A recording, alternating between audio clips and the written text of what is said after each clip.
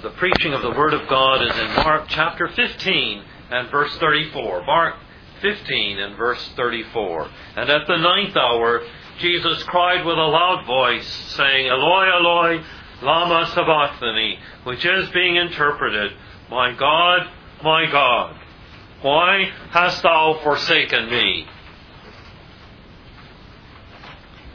We have recorded in the Gospels several things that Jesus said when he was crucified, during the hours of his crucifixion, and the hours that culminated his suffering and led up immediately to his death. And here we have, in the words of our text, one of those sayings, one of those sentences spoken by the Lord Jesus. My God, why hast thou forsaken me? And this is, by any reckoning, a most extraordinary saying from the lips of the Lord Jesus. Here is the eternal Son of God. Here is the Word who was in the beginning, and who was with God, and who was God. The Word who was made flesh and dwelt among us. And we beheld His glory, the glory as of the only begotten Son of the Father, full of grace and truth. And from His lips come forth these words, my God, why hast thou forsaken me? They come forth on the lips of the Savior as He is deserted by all His friends, when He is rejected by Israel, when the chief priests are mocking Him, when every power in the world has turned against Him, and when He is brought to the lowest of indignities, and when every manner of physical suffering and emotional suffering has been appointed to Him by men, and even worse things stand behind what men are doing. And as Jesus goes through this suffering, He brings forth these words, so worthy of our examination and consideration. We pray the Lord will help us to look into these words and understand something of their meaning.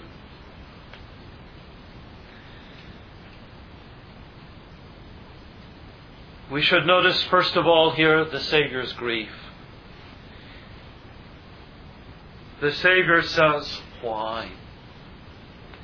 Why? Why is this happening?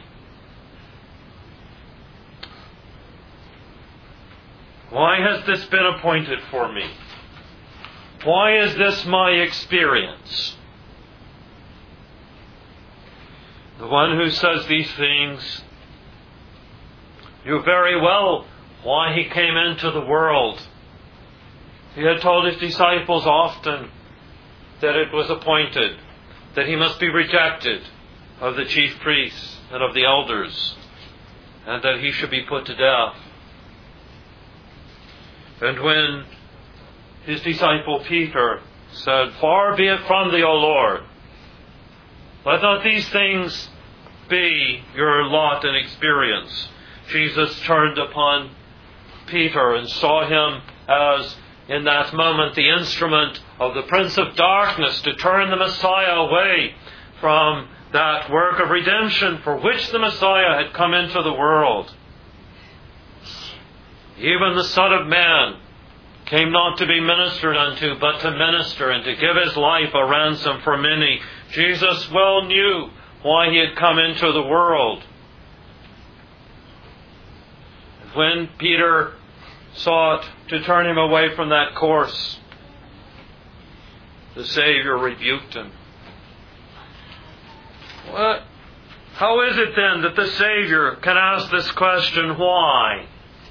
My God, why hast thou forsaken me? And it is certainly not that Jesus is ignorant of the reason why these things are happening. It is not that Jesus is surprised by the suffering that is appointed for him. It is also not that he has become impatient, as if he now would reject the appointment that God had made for him and what the Savior had willingly undertaken to do in coming down from the glory with which he was worshipped in heaven to take upon himself the form of a servant, be made as a man, and then to undergo sorrow and death. It is not ignorance. It is not surprise. It is not impatience. But it is grief. It's the sadness of what he is experiencing. It is what we read of in Isaiah chapter 53, where we are told of the Savior's suffering by the prophet Isaiah. He is despised and rejected of men, a man of sorrows and acquainted with grief. We hid, as it were, our faces from him. He was despised, and we esteemed him not.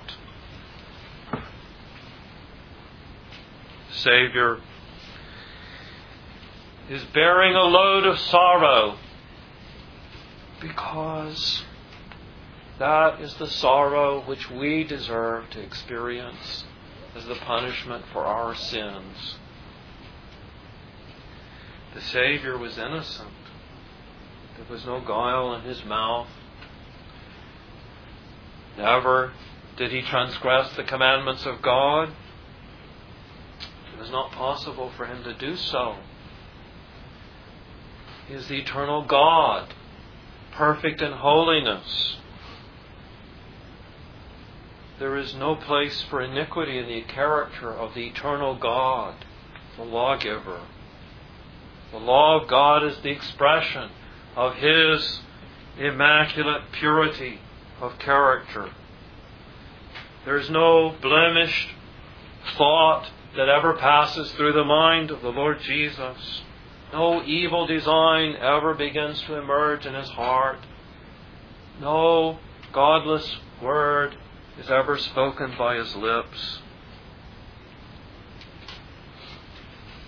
And so he doesn't deserve to experience any sorrow. He doesn't deserve any punishment. He doesn't deserve any condemnation. And yet, he's bearing the sorrow, unspeakable. Sorrow greater than has been experienced by anyone. Sorrow greater than will be experienced by anyone. It is the accumulated weight of all the sorrow that belongs to the sins of his people, a multitude whom no man can number. And it is laid upon the head of this man. And as he approaches the cross, we read in Mark chapter 14 concerning his experience in the Garden of Gethsemane. At verse 34 of Mark 14, he says to Peter, James, and John, "My soul is exceeding sorrowful unto death. Tarry ye here and watch." Why is it that he is experiencing these things? Because God has appointed him in the love and mercy of God towards sinners. Christ has been appointed to bear the sins of his people. It is what we read of in Isaiah chapter 53, how he was numbered with the transgressors, how he was identified with them to bear the sin of many. It is what we have also in the New Testament Scriptures, as in 1 Peter and chapter 2, and there at verse 24, we read that he his own self bare our sins in his own body on the tree. He bore our sins in His body on the tree. What does this mean? It means that the responsibility for our sins, the blame for our sins, the liability to be punished that is due to us for sin, that is laid upon the head of Jesus. And in His humanity, in His body and in His soul, there is visited from Him as an expression of the wrath and curse of God against our sin. There is visited such a torrent of the anger of God that He experiences unspeakable sadness and grief. It is not His physical sufferings that are the depth of His experience. It is His sorrow and grief and desolation as He bears the wrath of God against the sins of His people. So Peter tells us that He suffered the just for the unjust. He suffered the just and righteous one in the place of the unjust and unrighteous ones. He stood as the substitute for sinners in the temple in the Old Testament. A person had sinned against God. The sinner must die. But it was appointed to bring the lamb, to bring the bullock, and to present it at the temple. And there the priest would slay the animal. The sinner must die, but the responsibility for the sin was, as it were, in a figure, put upon the animal, and the animal as the substitute was killed so that the sinner might live before God and be forgiven. And so it is, Jesus, behold the Lamb of God, which taketh away the sin of the world. John the Baptist points us to the Savior and says, think of Jesus as that lamb, that Passover lamb whose blood is spilt, and the blood is put upon the doorposts of the house, that death might not visit here, that there might be deliverance from the displeasure and wrath of God against sin. This is why Jesus says, why? It is because in carrying such a load, there is such a depth of grief and of sorrow. Think of it in all the experience that is played out at this tribunal, before Pilate, before the Sanhedrin, before the elders of the Jews, before Herod. And here is Jesus, falsely accused. Here is Jesus brought into every kind of embarrassment and every kind of confrontation by men with their scowling, angry faces and with their desire to destroy Him, to crush Him, to snuff out His life. And here He is. He is the King of Israel. He is the Messiah. He is the messenger of God who has come, the Lord now coming to His temple. And Israel is rising up, the covenant people of God, rising up to oppose Him and to reject Him, to bring Him to every kind of shame and to heap reproach upon His head. And His disciples, whom He's trained for 3 years now, that they should go forth and preach the gospel, and that in their testimony to Him, there should be established the church of the Lord Jesus Christ. And these disciples, they all desert Him and flee away. And He is left with no one there. When He goes into the Garden of Gethsemane, He asks His disciples to tarry with Him. He wants companionship. He wants them to stand beside Him as friends. They go to sleep. They know not how to watch and pray. Everyone fails the Savior, and He is left to stand alone. He is a man as well as God. He has depths of affection, feeling. There's no human sympathy for him.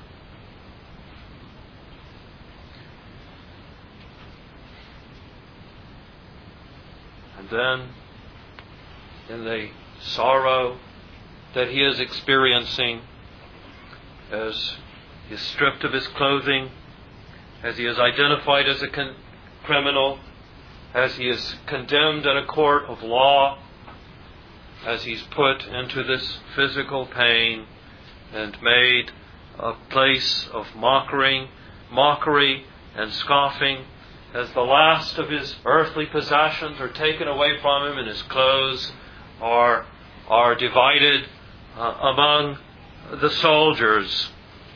Here is the Savior, left in such depths of sorrow. And we say, but He is God, and He knows all things. And so He knows every human experience. But there is a reality of the human experience that He undergoes. And He undergoes it in a depth that extends beyond what anyone else has ever or ever will experience of sorrow. What is He doing?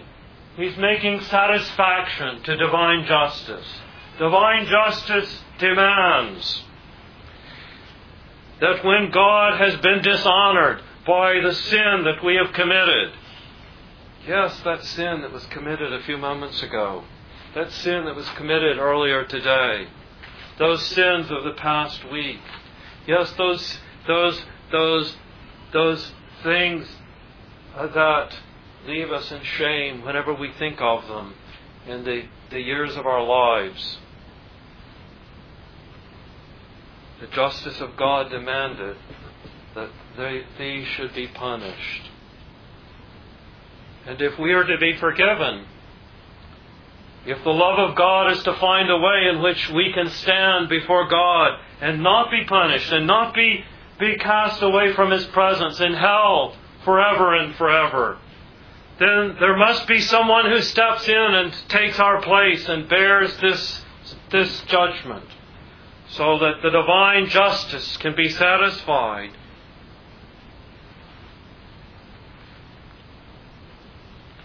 Souls are precious. The justice of God is more precious. Human suffering is a sad thing. Offense and affront to the majesty of the Creator of all things is more important. And the justice of God must be dealt with.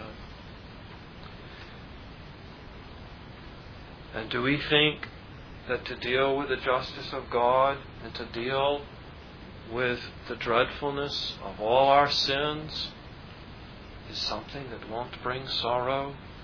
My God, why hast Thou forsaken me? You can go into an experience and you can say, oh, I'm anticipating this surgery is going to be difficult. The pain I'm going to have afterwards is difficult. I'm going to have chemotherapy, and I know it's going to take a lot out of me. I know it's going to be very difficult to endure this. But it's another thing to go through it yourself. It's another thing to wade into those waters. And Jesus went into waters that no one else is capable of going into. He went into the waters of bearing the wrath of God so as to swallow it up and exhaust it so that there's no more left. The wrath of God against the sins of a particular individual will leave that person in hell for all of eternity. And there will never be an end to the punishment that that person deserves to receive because of sin. But Jesus went into an eternity of hell. And because Jesus is the eternal God, because He is the infinite, immense God, He took an eternity of hell and swallowed it up and exhausted it and brought it to an end, so that in His death there was no more to be paid. The whole punishment had been paid. We take the things that we do not want, and they are carted away and put in some garbage heap, some great landfill. It's amazing what a city will throw up all the filth and rubbish and the discarded things that we don't want to have in our homes any longer. And it's all taken away in some place, acres and acres and acres, swallowing up, some great hole swallowing up all this garbage. Here's the Lord Jesus. He is like this great landfill with all the iniquity and all the filth and darkness of our lives. And all of that is loaded upon Him. And He bears all of these things. And the sorrow and the pain and the suffering that is involved in bearing all that eternity of God's wrath against our sins. No wonder that the Savior, true man as well as God, wading into these things, can say, why? Why? It is a cry of astonished grief. But then He says, why hast thou forsaken me? And what do we make of this? God, thou hast forsaken me. This is God's own Son. This is my beloved Son, in whom I am well pleased. This is the Son of the Father. This is not some second God. There's only one God. Hear, O Israel, the Lord thy God is one Lord. And so who is this then? My God, why hast thou forsaken me? Is it not three persons in the one God? How can one person of the Godhead forsake another person of the Godhead? And yet there is a real desertion that has gone on here. The disciples deserted their master. The chief priests and the elders rejected the Messiah. The people cried out, crucify Him, crucify Him. Jesus here doesn't speak about His disciples forsaking Him. He doesn't speak about Israel forsaking Him. He says, my God, why hast thou forsaken me?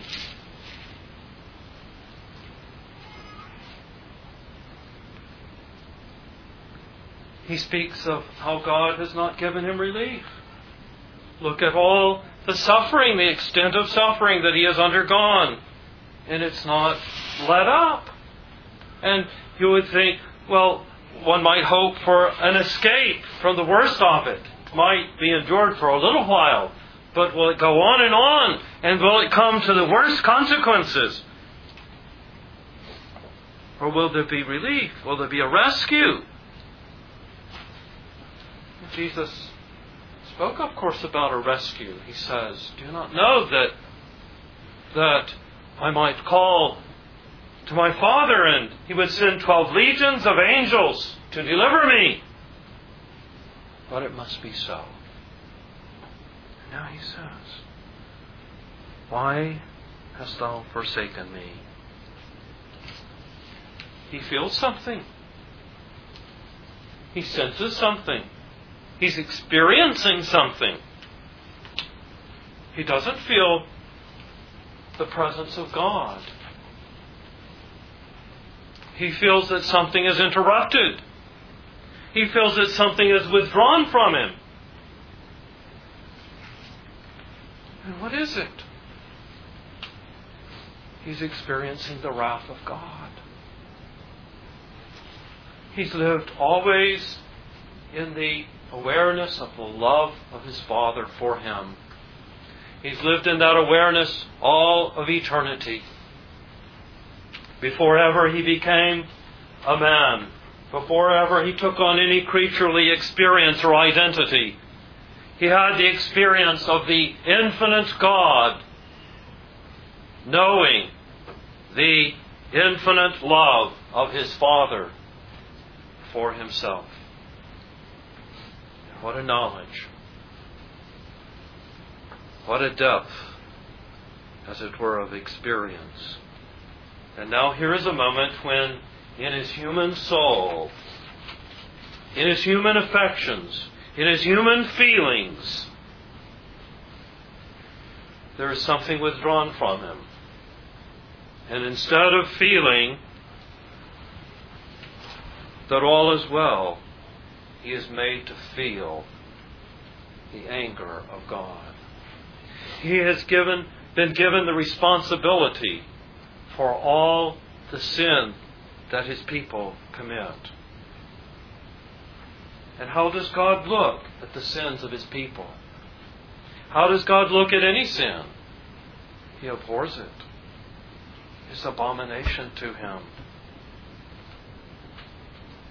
It brings forth curse and rejection, repudiation and judgment.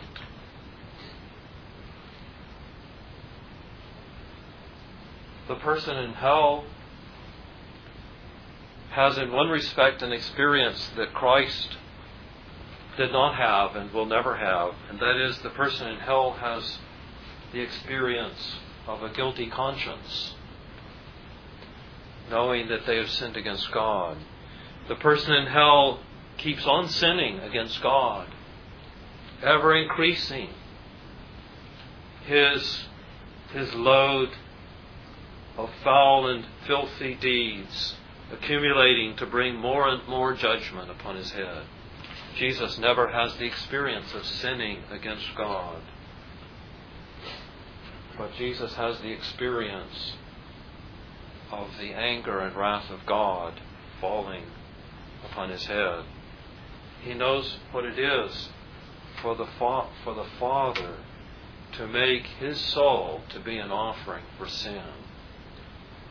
He knows what it is, as in the words of Isaiah 53, for the Father to bruise him, to put him to grief.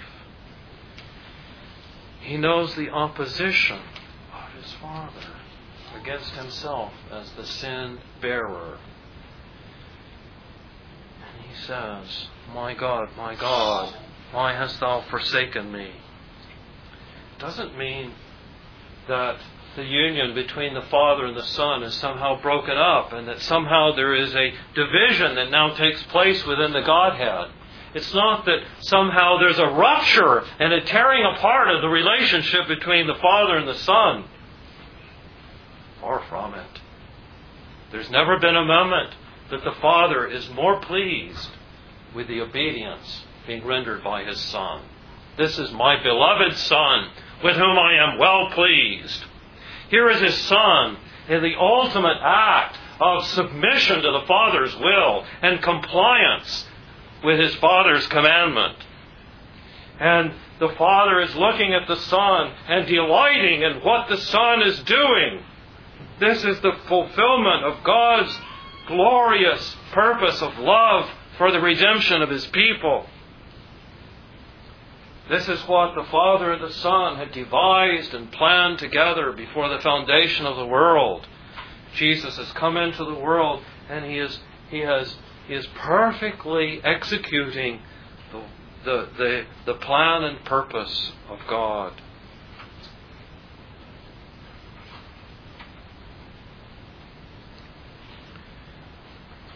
But the Savior, even though that relationship is most illustrious in mutual delight and pleasure and love for one another at that moment, yet the Savior, in His human body and soul, is experiencing as the sin bearer the terrors of God's indignation against our sin. See then the gravity, the seriousness of our sin. You give a moment's thought and you rush into some sin.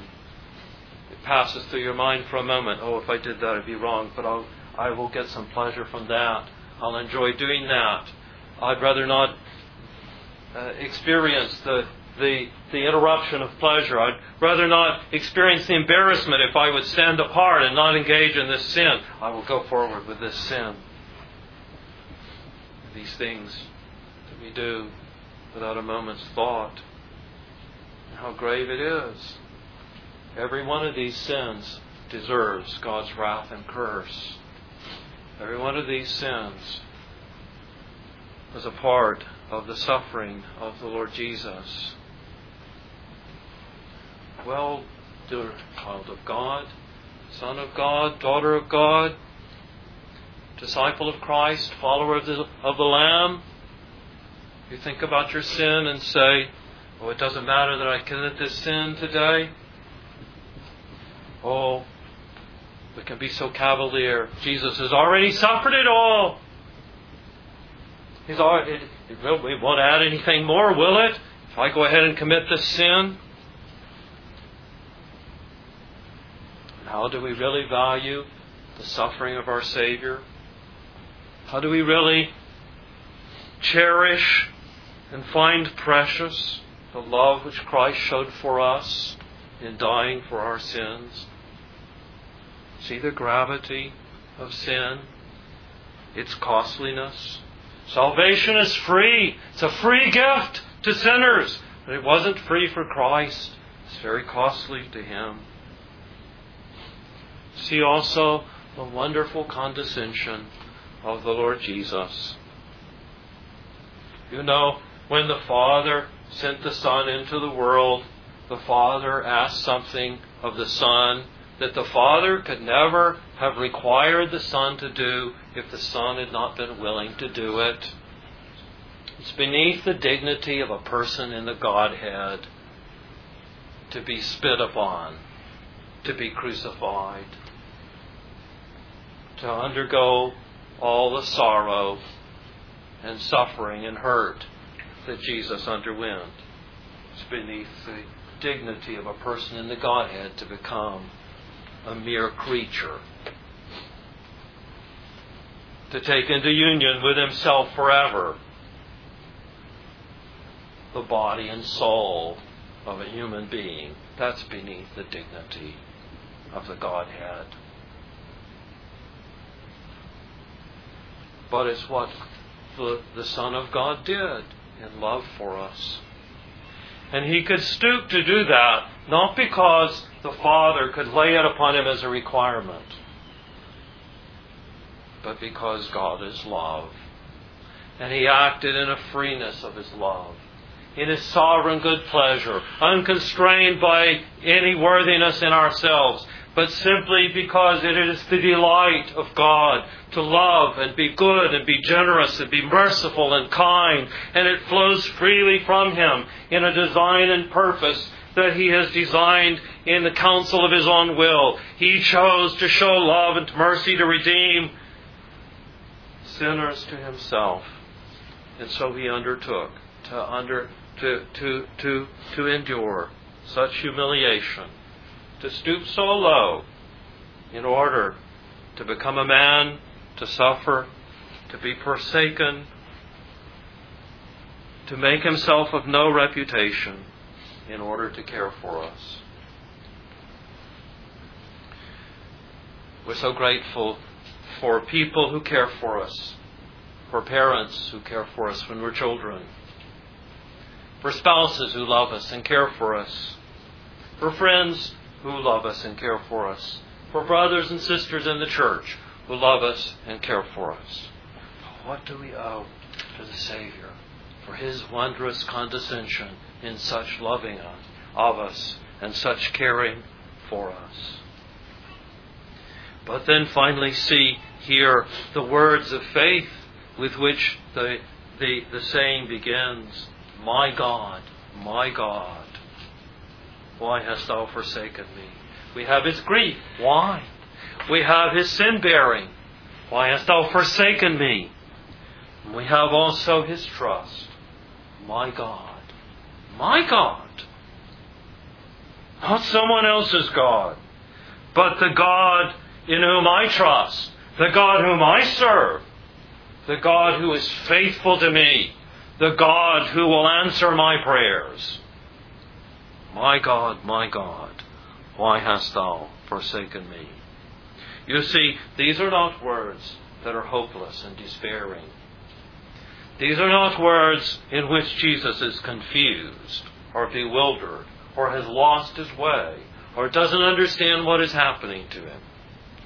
These are words which Jesus takes from the book of Psalms and which Jesus uses, quoting the Psalms, to express his confidence and trust in God. First of all, they express his submission to the will of God. There in the Garden of Gethsemane is recorded in Mark chapter 14 and at verse 34 and following, when he says, my soul is exceeding sorrowful unto death. Then we read, he went forward a little and fell on the ground and prayed that if it were possible, the hour might pass from him. He looks at the suffering that is coming. He sees the dreadfulness of it. He's beginning to taste of the worst of it. He sees what is entailed in drinking this cup. And then what does he say? And he said, Abba, Father. That's his trust in God. Abba, Father. All things are possible unto thee. Take away this cup from me. Nevertheless, not what I will, but what thou wilt. And what you have there is the will of Jesus and his human soul submitting himself to the will of God. And there is Jesus in absolute and consummate obedience to the will of God. He looks at the very worst that is entailed in doing the will of God. The utmost limits of suffering and sorrow and pain. And looking at that, he says, not my will, but thine be done. Now that is absolute and total obedience. There are circumstances we go through in which we are tested a little bit in our faith or patience or obedience. But then there are more difficult situations. And there are some situations that are the most demanding of all. And more is required of us. And we have to grow in faith.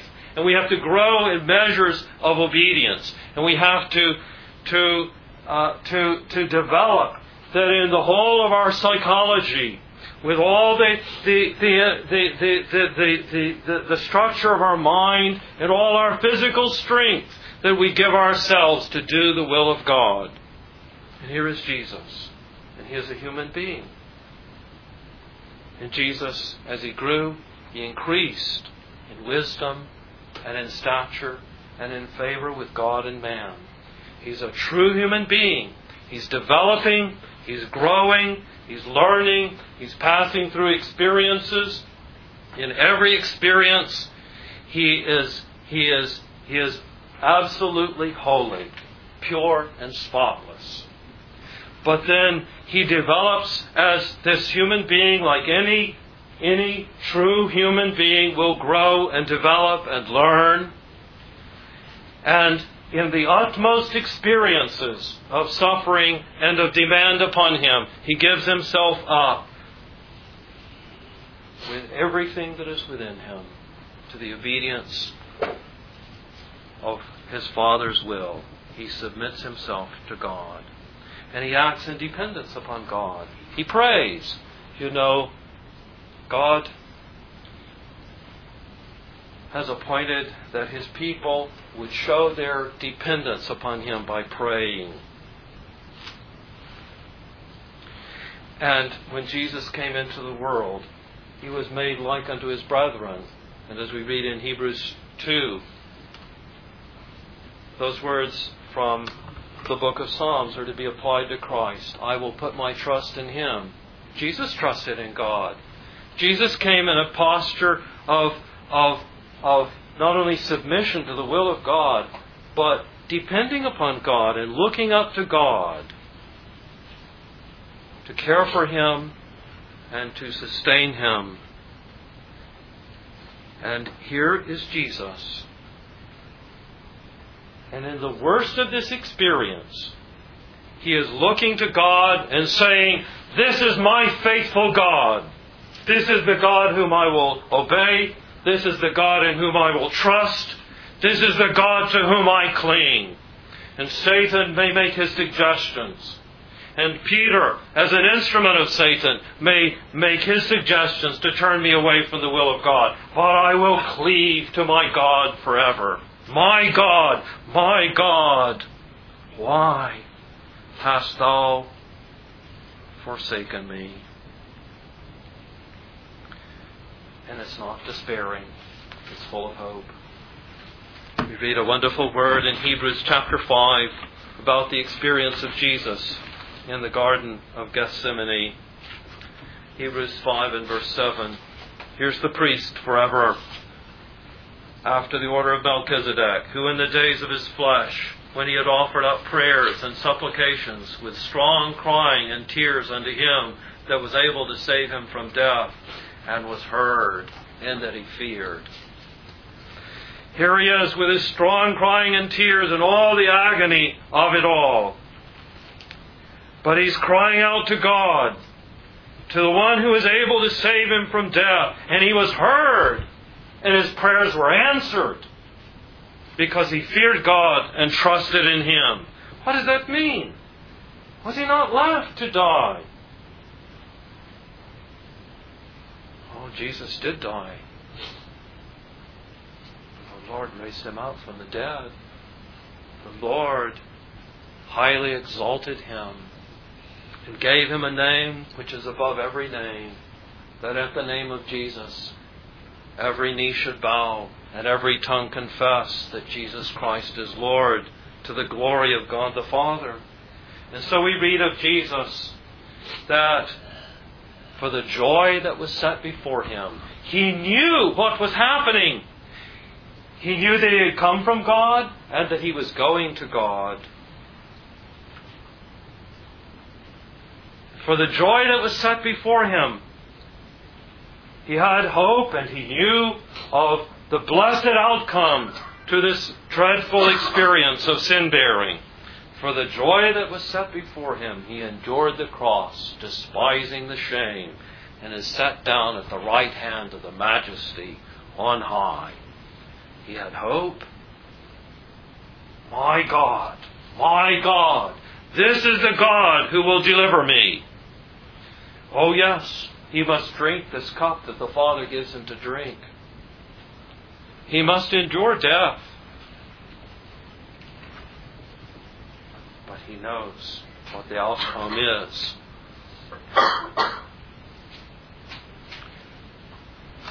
We have these words that are given to us in the Gospel account to set before us the sufferings of the Savior, to bring us to think upon the price that He paid for us, to think of what we owe to Him, to think of the glory of His person, the God-man.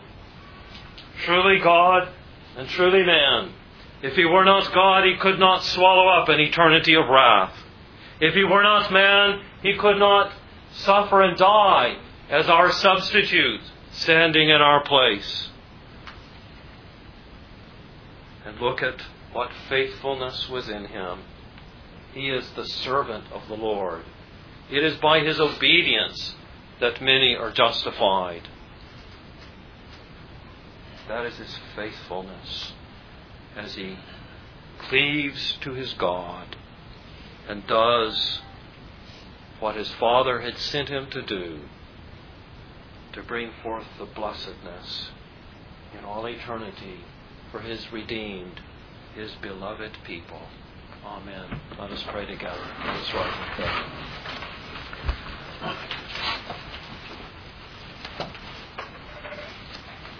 O Lord, we worship before Thee this night. We call upon Thy name. It is our inestimable privilege to speak to Thee. We thank Thee for the love and mercy that Thou hast shown to poor sinners, that Thou hast shown to us. And we come, O Lord, and cast ourselves upon Thy care and upon Thy provision, to submit ourselves to the righteousness of God that is provided in Jesus Christ. And pray, O Lord, capture our hearts to love Thee and to follow Thee in faithfulness. And we ask this in Jesus' name. Amen.